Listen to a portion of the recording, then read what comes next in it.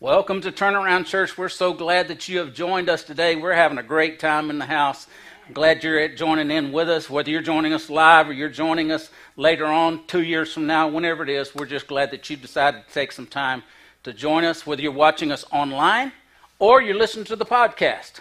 You can if you want to listen to the podcast, just go to your favorite podcast application and just search for Turnaround Church, and we'll be on there. You can listen to our services and that sort of thing, so we want to make that available. If you're watching or listening for the first time, please do us the honor and go to our website, turnaround.church, and click the I'm New tab, and that's our e-connection card. And so that way you can connect with us, we can have a record of your visit, so we can reach out to you, make ourselves available to you, and we'd be so grateful if you'd do that for us.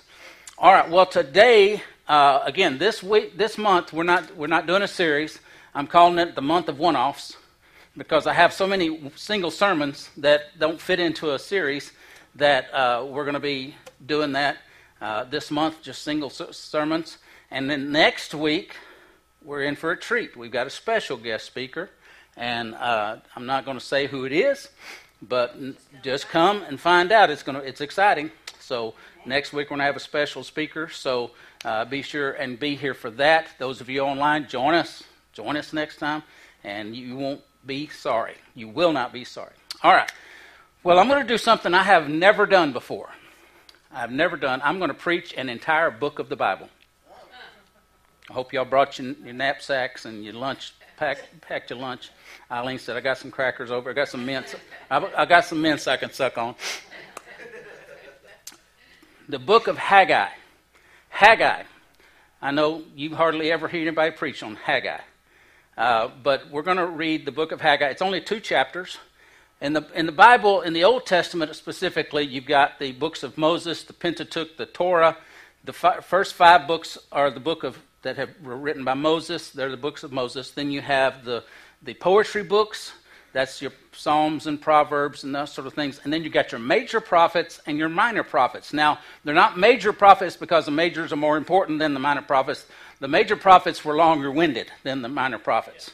The major prophets just wrote longer, talked longer, said more stuff. The minor prophets, they're like me. They like to communicate concisely and just say what they have to say and get it over with. So Haggai is one of the minor prophets. It's only 2 chapters long. But it's in the history of Israel, actually in Judah. At this time, the Israelites were divided into 2 different nations. You had Israel, and then you had Judah. Israel was in the north, and then Judah had separated off and become its own nation. And Judah had disobeyed God so much and had just really turned its heart against God. Prophets had been prophesying for years and years and years, y'all better straighten up or God's going to send you all into captivity. Babylon's going to come. Sure enough, in 587 BC, Nebuchadnezzar, the king of Babylon, came and he overthrew Judah, which was Jerusalem was their capital, and he destroyed the temple. The Solomon's temple, he destroyed it at that time, and he took the best and the brightest captive. Remember I talked about that last week, that he took the smartest, the most attractive. He took, I'd have been left behind, so that's good. But, he took the best and the brightest, the rich people and all this kind of stuff. He took them captive, and that's Daniel, Shadrach, Meshach, Abednego, that kind of people. And so, but then in 520 BC, Darius had, the Medes and the Persians had actually overtaken Babylon, and so Darius was king then, and he released the captives, those that wanted to go back to Jerusalem. The 70 years that Jeremiah had prophesied they would be in captivity was over, and so he said anybody that wants to go back can go back. Now, not everybody wanted to go back because they kind of gotten used to being in Babylon. They'd lived like the Babylonians. They'd started living their lifestyle. So not everybody went back, but they went back. Several of them went back and went back to rebuild Jerusalem. So this is where Haggai takes up in verse 1. It says, on August 29th, this is the New Living Translation, so it's really easier to understand. On August 29th of the 2nd year of King Darius' reign, the Lord gave a message through the prophet Haggai to Zerubbabel, son of Shealtiel, governor of Judah. In other words, they used to have kings. They don't have kings anymore if they got the governors. And then Jeshua, or Joshua is actually how it's pronounced, but in here it's Jeshua, son of Jehozadak. He was the high priest. So you got Zerubbabel, who is the governor. and you've got Joshua, which is the high priest. So they're the two leaders of those that are coming back out of Babylonian captivity. Verse 2 says, this is what Haggai has to say. This is what the Lord of Heaven's army says. The people are saying, the time has not yet come to rebuild the house of the Lord. Now, I don't know if you saw my title slide. It's got no time for temples. Because these people had said, listen, we're busy building our own houses. We don't have time to build a temple. So the Lord sent this message through the prophet Haggai. So this is the second message. He said, why are you living in luxurious houses while my house lies in ruins? They had misplaced priorities. He's saying, you guys need to get your priorities straight here. He said, verse 5, this is what the Lord of Heaven's armies says. Look at what's happening to you. You have planted much, but harvest little. You eat, but are not satisfied. You drink, but are still thirsty. You put on clothes, but cannot keep warm. Your wages disappear as though you were putting them in pockets filled with holes. And this is what the Lord of Heaven's army says. Look at what's happening to you. Verse 8, now go up into the hills, bring down timber, and rebuild my house. Then I will take pleasure in it and be honored, says the Lord. So he says, y'all can't figure out why you can't get ahead. It's because your priorities are mixed up. You got misplaced priorities, all right? So he said, you hoped for rich harvests, but they were poor. And when you brought your harvest home, I blew it away. Why? Because my house lies in ruins, says the Lord of Heaven's armies, while all of you are busy building your own fine houses. It's because of you that the heavens withhold the dew and the earth produces no crops. I have called for a drought on your fields and hills, a drought to wither the grain and grapes and olive trees and all your crops, a drought to starve you and your livestock and to ruin everything you have worked so hard to get. Then Zerubbabel, son of Shealtiel, and Joshua, son of Jehozadak. Remember, they didn't have last names back then, so they always had to say who their daddy was. So, they would have said, now James Hooper said so-and-so, but now they got to have, so that's why I got to say Shealtiel and Jehozadak every time. Okay. And the whole remnant of God's people began to obey the message of the Lord their God. And when they heard the words of the prophet Haggai, whom the Lord their God had sent, the people feared the Lord. Okay, so get this picture. God is saying, listen, y'all building y'all's houses and you're leaving mine alone. You're focusing on you and me. How many know that's going to get you in trouble when you just focus on yourself? God's not about you not taking care of yourself and your family, but he's saying, listen, you got to not just focus on you. So God's got them straight. So, so here we go. Verse 13, then Haggai, the Lord's messenger, gave the people this message from the Lord. I am with you, says the Lord, because they started building the tabernacle. So the Lord sparked the enthusiasm of Zerubbabel, son of Shealtiel, governor of Judah, and the enthusiasm of Jeshua, son of Jehozadak, the high priest, and the enthusiasm of the whole remnant of God's people. They began to work on the house of their Lord, the Lord of Heaven's armies, on September 21st of the second year of King Darius' reign. So this is, we're talking about, we started on August the 29th, and so on September the 15th, they started working on the house of the Lord. Okay? So we've got to understand, God is trying to get them straightened out. So here we go. God's going to talk again. On October 17th of that same year, Haggai is only like 4 months long. This is only a 4-month period that this book is covering, okay? So on October 17th of the same year, the Lord sent another message through the prophet Haggai.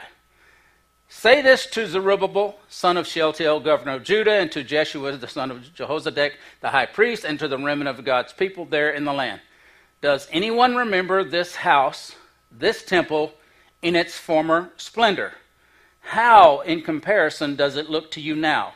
It must seem like nothing at all. Now, even though it was 70 years ago that they went into captivity, there were still people alive that remembered how glorious Solomon's temple was. This was the one that got destroyed. It was the one that Solomon built. Okay, it cost billions of dollars in our dollars to build. It was splendor. So, but they didn't have that kind of resources now. So the one they were building was pitiful in comparison. So the older people were saying, but it's not the same. But it's not the same. It's not the same. But God's saying, listen, but you're building me a house. Don't worry about it. I got a plan. Okay, so when we shift our focus, when we shift our priorities, it may not be great and glorious, but God says, listen, I got a plan. I got a plan. So stay with us here. So verse 6. No, I stopped off. I didn't do 4. But now the Lord says, be strong, Zerubbabel. Be strong, Jeshua, son of Jehozadak, the high priest. Be strong, all you people still left in the land. And now get to work, for I am with you, says the Lord of heaven. Come on, keep building, keep going. My spirit remains among you, just as I promised when you came out of Egypt, so do not be afraid. So remember, he's referencing back now, years ago, when God led them out of Egypt. And when he led them out of Egypt, they carried all of the wealth of Egypt with them. So when God delivered the Israelites out of the 400 years of bondage in Egypt, he said, before you leave, get all the wealth you can from all these Egyptians. And so they gathered up all this wealth, and they left with the wealth of Egypt. So he's saying, okay, just like I did in Egypt, pay attention, listen what I'm about to say. He says, verse 6, for this is what the Lord of heaven's army says. In just a little while, I will again shake the heavens and the earth, the oceans and the dry land. I will shake all the nations, and the treasures of all the nations will be brought to this temple. I will fill this place with glory, says the Lord of heaven's army. The silver is mine, and the gold is mine, says the Lord of heaven's army. Remember these scriptures. Verse 9, the future glory of this temple, remember it's not as big, but the future glory of this temple will be greater than its past glory, says the Lord of heaven's armies. And in this place I will bring peace. I, the Lord of heaven's army, have spoken. He says, listen, it only gets better from here. You're doing what you can to build me a house. I'm going to get involved, and it's going to get good. When I get involved, the glory of this house is going to be greater than that. Even though it was more splendorous, even though it had all this stuff, he said, listen, it's going to be better. The glory is going to be better. Verse 10, on December 18th of the second year of King Darius' reign, the Lord sent this message to the prophet Haggai. This is what the Lord of heaven's army says. Ask the priests this question about the law. If one of you is carrying some meat from a holy sacrifice in his robes, and his robe happens to brush against some bread or stew, wine or olive oil, or any other kind of food, will it also become holy? And the priest replied, no. So he's referencing these priests. He's referencing them back to Leviticus, the laws of clean and unclean things. So he's referencing them back, okay? So in verse 13 he says, then Haggai asked, if someone becomes ceremonially unclean by touching a dead person and then touches any of these foods, will the food be defiled? And the priest answers, yes, sir, it will. So that's what happened. So they had these ceremonially clean and unclean things. So that's what the Jews are today. They have 2 kitchens. They have help me out, Amanda. They have the kosher and they have the non-kosher. So things don't touch. They use separate utensils. So something that is unclean doesn't touch something that's clean. So it's ceremonial unclean. So back then, if you touched a dead body, you had to go through these cleansing rituals to become clean. So what he's saying is, if you had touched a dead body and then you touched this food, did it become unclean? Yes. Yes, it did. Then Haggai responded, this is how it is with the people and this nation, says the Lord. Everything they do and everything they offered is defiled by their sin. Wah, wah, wah. He's calling them out. God's calling them out. Listen, you're building this temple, but you're defiling it because you're still living in sin. You're still ceremonially unclean, so you're defiling the temple that you're building. So it's a call to purity.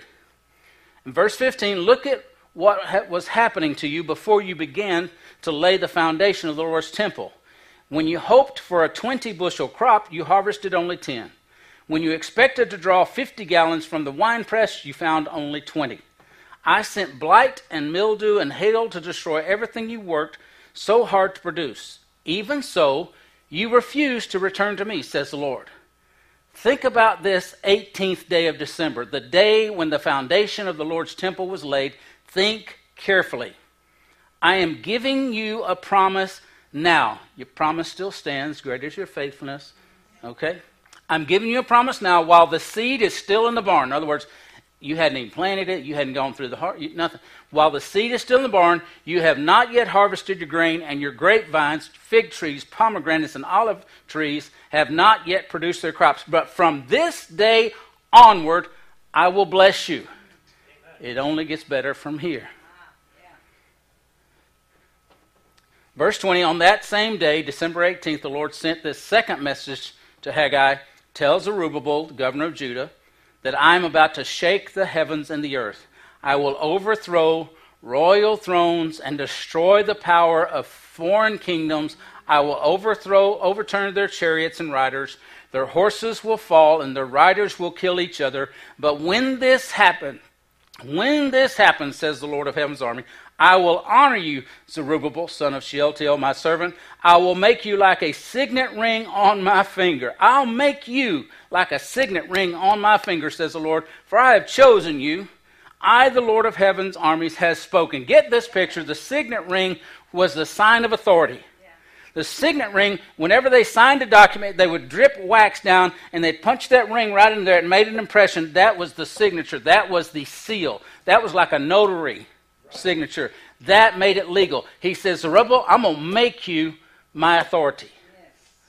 Come on, somebody. I'm going to do that for you because you honored me. Yes. All right, so we're through reading Haggai, and we've been talking about temples, been talking about all this other stuff. But let me give you the lowdown of this. Let me give you what I'm trying to get to you. We've been talking about rebuilding temples. We've been talking about this in the Old Testament. But let me tell you something. You are the temple. You are the temple. 1 Corinthians chapter 3, verse 16 and 17. Don't you realize that all you together are the temple of God and that the Spirit of God lives in you? God will destroy anyone who destroys this temple, for God's temple is holy and you are that temple. Bam. Amen. 1 Corinthians chapter 6. Paul's writing to the Corinthians again. Don't you realize that your body is the temple of the Holy Spirit who lives in you and was given to you by God? You do not belong to yourself. Lastly, 2 Corinthians chapter 6, and what union can there be between God's temple and idols? For we are the temple of the living God. As God said, I will live in them and walk among them. I will be their God and they will be my people. He's quoting from Leviticus and Ezekiel. God says, I will be their God. I will be their people. But he says, listen, I'm no longer going to be living in a temple made with hands. I'm going to live in them. I'm going to live in something that I made, said God. We are his temple. If we can get our priorities right, instead of trying to just build ourselves, instead of just trying to take care of ourselves, if we can build our spirit man, if we can focus on and make a priority on building our Holy Spirit temple, and that is through our relationship with God, that is through our relationship with the Holy Spirit, letting him build this temple up, learning from him, listening to his voice, being in his presence daily, then he says, listen, I will build it and I will cause the riches to come. Now, I'm not just talking about money. Come on, I'm not just talking about money, but I believe God wants to give us some money. But I'm telling you, he wants to make us prosperous in this life. He wants to make us an example of what somebody who lives for God can do. Amen. Yes. And what they can become. We can flourish in our spirit. We can flourish because God says, he told Haggai, tell him, listen, if you will honor me, then I will honor you, and I will bring the wealth of the nations to you. Let's put that in our context, in our temple context. If we will build the temple of God that is in us. The temple of God. We are the temple of God. If we will build that temple, then the blessings of God will come along with that. Then the empowering part. Jesus said, you shall receive power after the Holy Spirit has come upon you. Power to be my witnesses. Power to do everything that I've asked you to do. Everything that I've called you to do. You shall receive power after the Holy Spirit. After He tabernacles inside of you. After He makes His home in you. God says, I want to abide in you.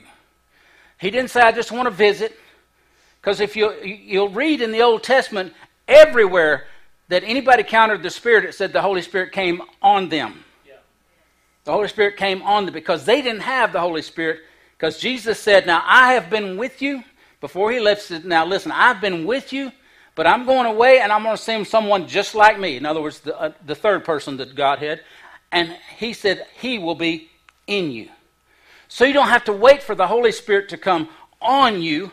Once you become filled with the Holy Spirit, He is in you. You have access to the Holy Spirit. You have access to the presence of the living God. At just a mention of His name, you can have access to God and you can be in His presence just like that. Amen. That's right. Just like that, you can be in His presence. And listen, we don't have to work it up. We don't have to run around the room to try to get it worked up. We don't have to shunda and shake and shimmy and stuff like that. All we have to say is Holy Spirit. And He says, I'm right here. Holy Spirit. We can just, at the mention of His name. I was mowing out here because my brother-in-law had to go have knee surgery. So I was having to mow this and fight those trees. Y'all pray he gets a miracle healing. So I was out here Friday mowing this property. And I was in the back, and I don't know why, but I was mowing, and all of a sudden, the Holy Spirit welled up inside of me, and I just began to speak in tongues and pray in tongues just to the top of my voice. I don't know what was going on. I don't know what warfare I was doing, but He was just there. And I was mowing the dadgum yard, wrestling trees under them and all this kind of stuff. And the whole time I was just speaking in tongues and praying. He was just there. Listen, He wants to abide in you. He said, listen, if you will build me a house, I will live there, and then the glory of the latter house will be greater than the former house. Your life will be better than what it was. God always does. With God, the latter is always better than the former. In other words, your best life is ahead of you. The best is yet to come. The latter is always greater than the former. I'm going to prove to you. Old Testament, Job chapter 42. So the Lord blessed Job in the second half of his life, even more than in the beginning. That's Old Testament, Old Covenant. God blessed Job more in the second half of his life than in the first part of it. Now Jesus, 1 Corinthians, Paul said of Jesus, he said, thus it is written, the first Adam, that's talking about Jesus, became a living, talking about Adam, the first Adam became a living being. So when God breathed in his nostrils, he became a living being. So that was good. But the second Adam, the last Adam, it says, became a life-giving spirit. God always one-ups himself. Listen, He wants to one-up Himself with you. He wants to show out for you. He wants to do better for you. He wants to make your life better. He wants to enrich you. God always goes above and beyond. See, my daddy used to restore 55 through 57 T-birds. And see, they would bring those things in, and some of them had rat droppings all in it and rust buckets and all this kind of stuff. And Dad, when he got done with them, they actually looked better than when they came off the showroom floor. Because he would spend the time and the detail, because when it was originally made, it came off an assembly line. They were wham, bam, there you go, here we go. But Dad spent hours on this thing. And he made sure there was no wrinkles in a convertible top. He'd put that thing up and he'd stretch that. He'd make sure there was no wrinkles or anything. The seat was just smooth. It was gorgeous. See, God will restore. When He restores something, it's always better than it was in its first form. So, see, we were made by God and created by God, but we were born into sin. And so in our original existence, when God created us in the Spirit, when He created us beginning, before we ever put into flesh, we were perfect. Then we were born in this earth, we were born into sin, And then we had to be redeemed. We had to accept the blood of Jesus for the sins. Listen, we sinned because we were sinners. We weren't sinners because we sinned. We were doing our job. When we were sinners, we sinned because that was our job as sinners, is to sin. That's right. That's just our job. And so when we talk about people on this earth, and people post about, the world is wicked and all this other stuff, that's their job. What's my job? My job is to show them a better way. Yes. Amen. That's good. Oh, taste and see. Come on, somebody. Taste and see that the Lord is good. Yes. I'm telling you, when I was going to Louisiana, I tasted and see that Cajun food was good. Every day I was there. Every day he'd take me back to the same restaurant. I get that stuff. I said, oh yeah, because that's what it's so good. I wanted to keep getting it. And so that's the thing about it. We create a hunger. Our job is to create a hunger and a thirst for righteousness. Our job is to create that hunger in people's lives, and they say, man, what you've got sure looks tasty. Sure looks like it's good. Sure like you're living better than I am. You're still suffering. You're still got things going on in your life. You're still having issues in your life. You're still having these problems, but you're still smiling. You still have a peace about you. What's up with that? Listen, we are to show them we have a life-giving spirit inside of us. Not only are we living beings, but we have a life-giving spirit. We are to give life. All right, wedding at Cana of Galilee. Jesus' first recorded miracle. Okay? He had gone through the wilderness. He was baptized of John. The Spirit led him into the wilderness for 40 days to be tempted. He came back. He went to the temple, the synagogue, read out of Isaiah, said, the Spirit of the Lord is upon me, for he has anointed me to preach the gospel to the poor, to set at liberty them that are captives, so on and so on. He gave us his job description. And then the first thing he went to was a wedding. All right, so in those days, it was like a big, long 7-day feast. Weddings are 7 days long. And so they have a party. It's just a big party. And so they got towards the end and they ran out of wine. I mean, what's a party without wine? Come on, somebody. They'd run out of wine, and so they were freaking out. So Jesus' mom, like a good mother does, I got to take care of this. Jesus, they're out of wine. Do something. It's not my time. She didn't say, but it is. But she didn't say, she told her, just do whatever he tells you to do. He's like, all right. He says, so fill those jars full of water. There's 7 jars because it was a ritual purification ceremony. They had to wash themselves ritually before they could eat so they wouldn't contaminate food ceremonially. So they had these 7 water jars, and they were already washed up, so the jars were empty. So they filled them up with water, and he said, now take some of that to the steward or the party coordinator. Let him taste it. And he said, he went to the groom and he said,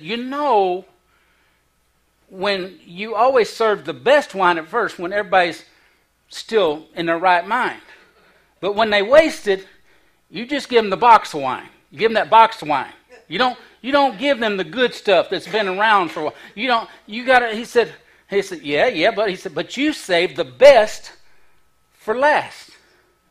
See, that's Jesus. That's what Jesus does. Now, I don't know how to make sense of Jesus making wine for drunk people, but he just messed with us that way. He loves to mess with people. He messes with tradition. He messes with religion that way. Yeah. But he made the best tasting wine for the last part. So when Jesus made the wine, he didn't say, I'm going to make an adequate wine. Because God always does the best. He always one-ups himself. He always does better. So God is saying, listen, you get your priorities right. If you will prioritize me, if you'll prioritize my house, which is the temple, which is you are my temple, if you'll prioritize that, I'm not saying neglect your life, I'm not saying neglect your family, but if you will build my house at the same time, put just as much energy in my house as you do your house, make me just as much of a priority, he says, listen, I'm going to move in and things are going to get good. That's what God does. He does that. When we prioritize him, he makes our life better because that's what God does. God makes our life better. So we can't say I don't got time for no temples. I don't have time to be building no temples because I still. Now, Lord, I love you, but I gotta make a living. Oh, Lord, I love you, but we got to do this. We got to do this. We got to make sure we can get this. We got to make sure we have this. We got to make sure we have this. He said, now listen, if you will focus on me, if you'll focus on my temple, then I'll make the rest of your life better. So we have to focus on him.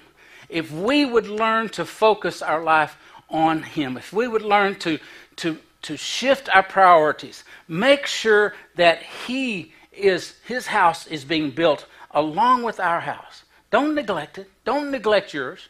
Don't, I've seen too many preachers do that. They said, oh, it's about the ministry. And their kids and their wife, they just suffered. They just had to deal with things because the ministry comes first. The ministry comes first. We've seen people do that. But I'm here to tell you, and as a pastor, I'm telling you, don't be,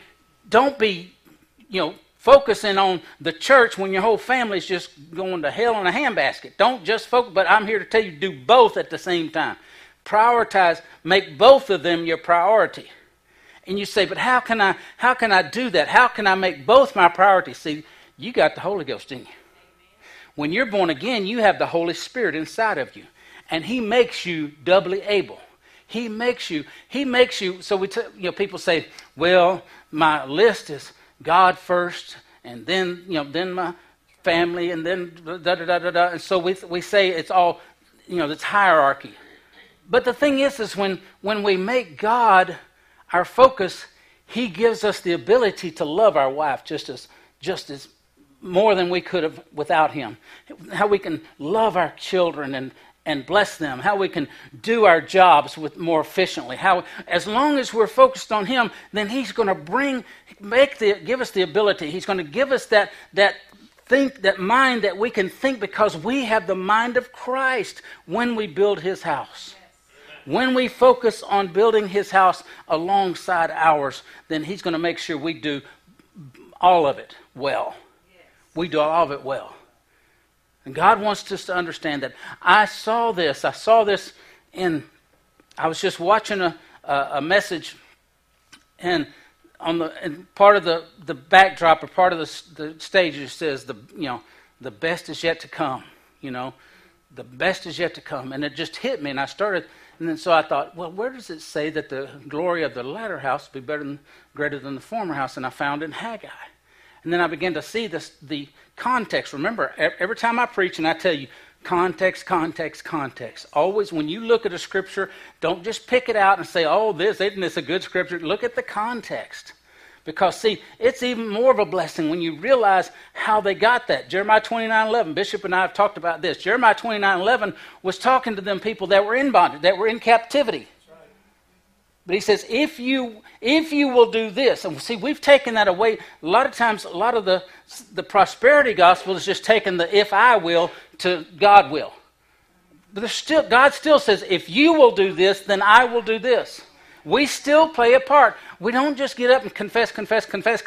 He said, he doesn't say if you'll confess. He says, if you will do this. In Jeremiah in 29, when he says, if you'll build houses, if you'll get married, have babies, just keep living life, keep being who you are, keep doing all this stuff, then he says, I have a plan for you. You understand it's going to be 70 years, but I got a plan for you, and it's good. You're living in this bondage, you're living in this captivity, but just keep living life with this knowing that I have a plan for you, and it's a good plan. But you have to keep doing this. You have to keep honoring me in this life. So God wants us to understand, listen, he wants us to shift our priorities and to bring our priorities back into balance to where we have him as part of our priorities. We worship him. We build this temple. We live for him. We do what we can for him. And we will be blessed when God is part of our thinking. When we start thinking about lives. When we're thinking about our jobs, when we're thinking about stuff, how does God work into this? How does building this temple fit in with this job? How does building this temple fit in with this, whatever I'm doing, whatever this plan, the school that I'm going to? How does what I'm studying for, how does that fit into God's plan for me? When we start using that as a priority, when we start thinking that way, putting God as one of our core values, and we judge everything according to our core values, then God's going to bless you. And He's going to make things happen for you. Amen? So I want you to understand today. Today, we need to make Him one of our priorities. We need to make Him our priority. Build His house. Build His temple. I'm not talking about going to the gym either. I'm talking about the spiritual part of you. Build the spiritual part. Make that a priority. If you will make building the spiritual part of you a priority. Yes, we are to take care of our bodies. We're to take care of our flesh. We're to take care of this house here. But make Him a priority. Make our spirit man a priority. Then He wants to bless us. He wants to bless us. And before we dismiss, I want to offer any of you in the house or online, before you can shift priorities, before you can make building your spiritual man a priority, you actually have to have Him living inside of you. You have to have your life, have given your life to Him. And so if you've not made that decision this morning, if you'll bow your heads, close your eyes with me, nobody looking around. Those of you online and in the house, if you've not made God, started your relationship with Him, if you've not given your life over to Him, listen, when you have Him in your heart and life and you make Him a priority, He will bless you. I'm not saying your life will be rosy afterwards. I'm not saying nothing bad's going to ever happen, but the thing is He gives you the ability to go through it. He goes through it with you. We sang about it this morning. Your faithfulness. He is so faithful. He has never and will never fail us.